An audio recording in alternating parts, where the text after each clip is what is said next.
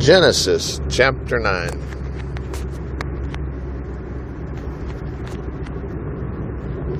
God blessed Noah and his sons and told them to have many children and to repopulate the earth. All wild animals and birds and fish will be afraid of you, God told him, for I have placed them in your power, and they are yours to use for food, in addition to grain and vegetables. But never eat animals unless their lifeblood has been drained off. And murder is forbidden. Man-killing animals must die, and any man who murders shall be killed. For to kill a man is to kill one made like God.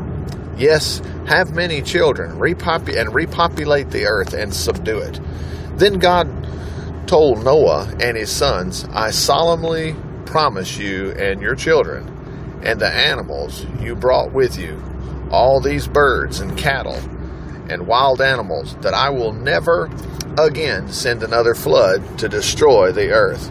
And I seal this promise with a sign. I have placed my rainbow in the clouds as a sign of my promise until the end of time, to you and to all the earth. When I send clouds over the earth, the rainbow will be seen in the clouds, and I will remember my promise to you and to every being, that never again will the floods come and destroy all life.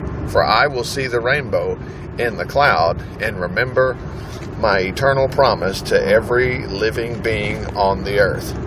The names of Noah's 3 sons were Shem and Ham and Japheth. Ham is the ancestor of the Canaanites. From these 3 sons of Noah came all the nations of the earth.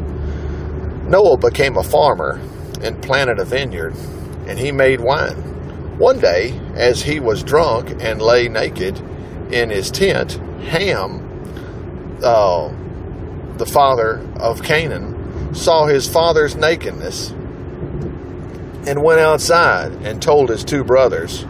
Then Shem and Japheth took a robe and held it over their shoulders and walking backwards into the tent, let it fall across their father to cover his nakedness as they looked the other way.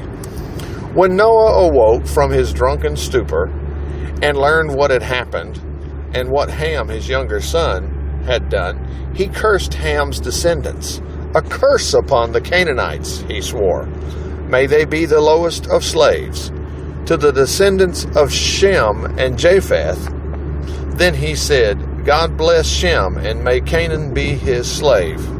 God bless Japheth, and let him share the prosperity of Shem, and let Canaan be his slave.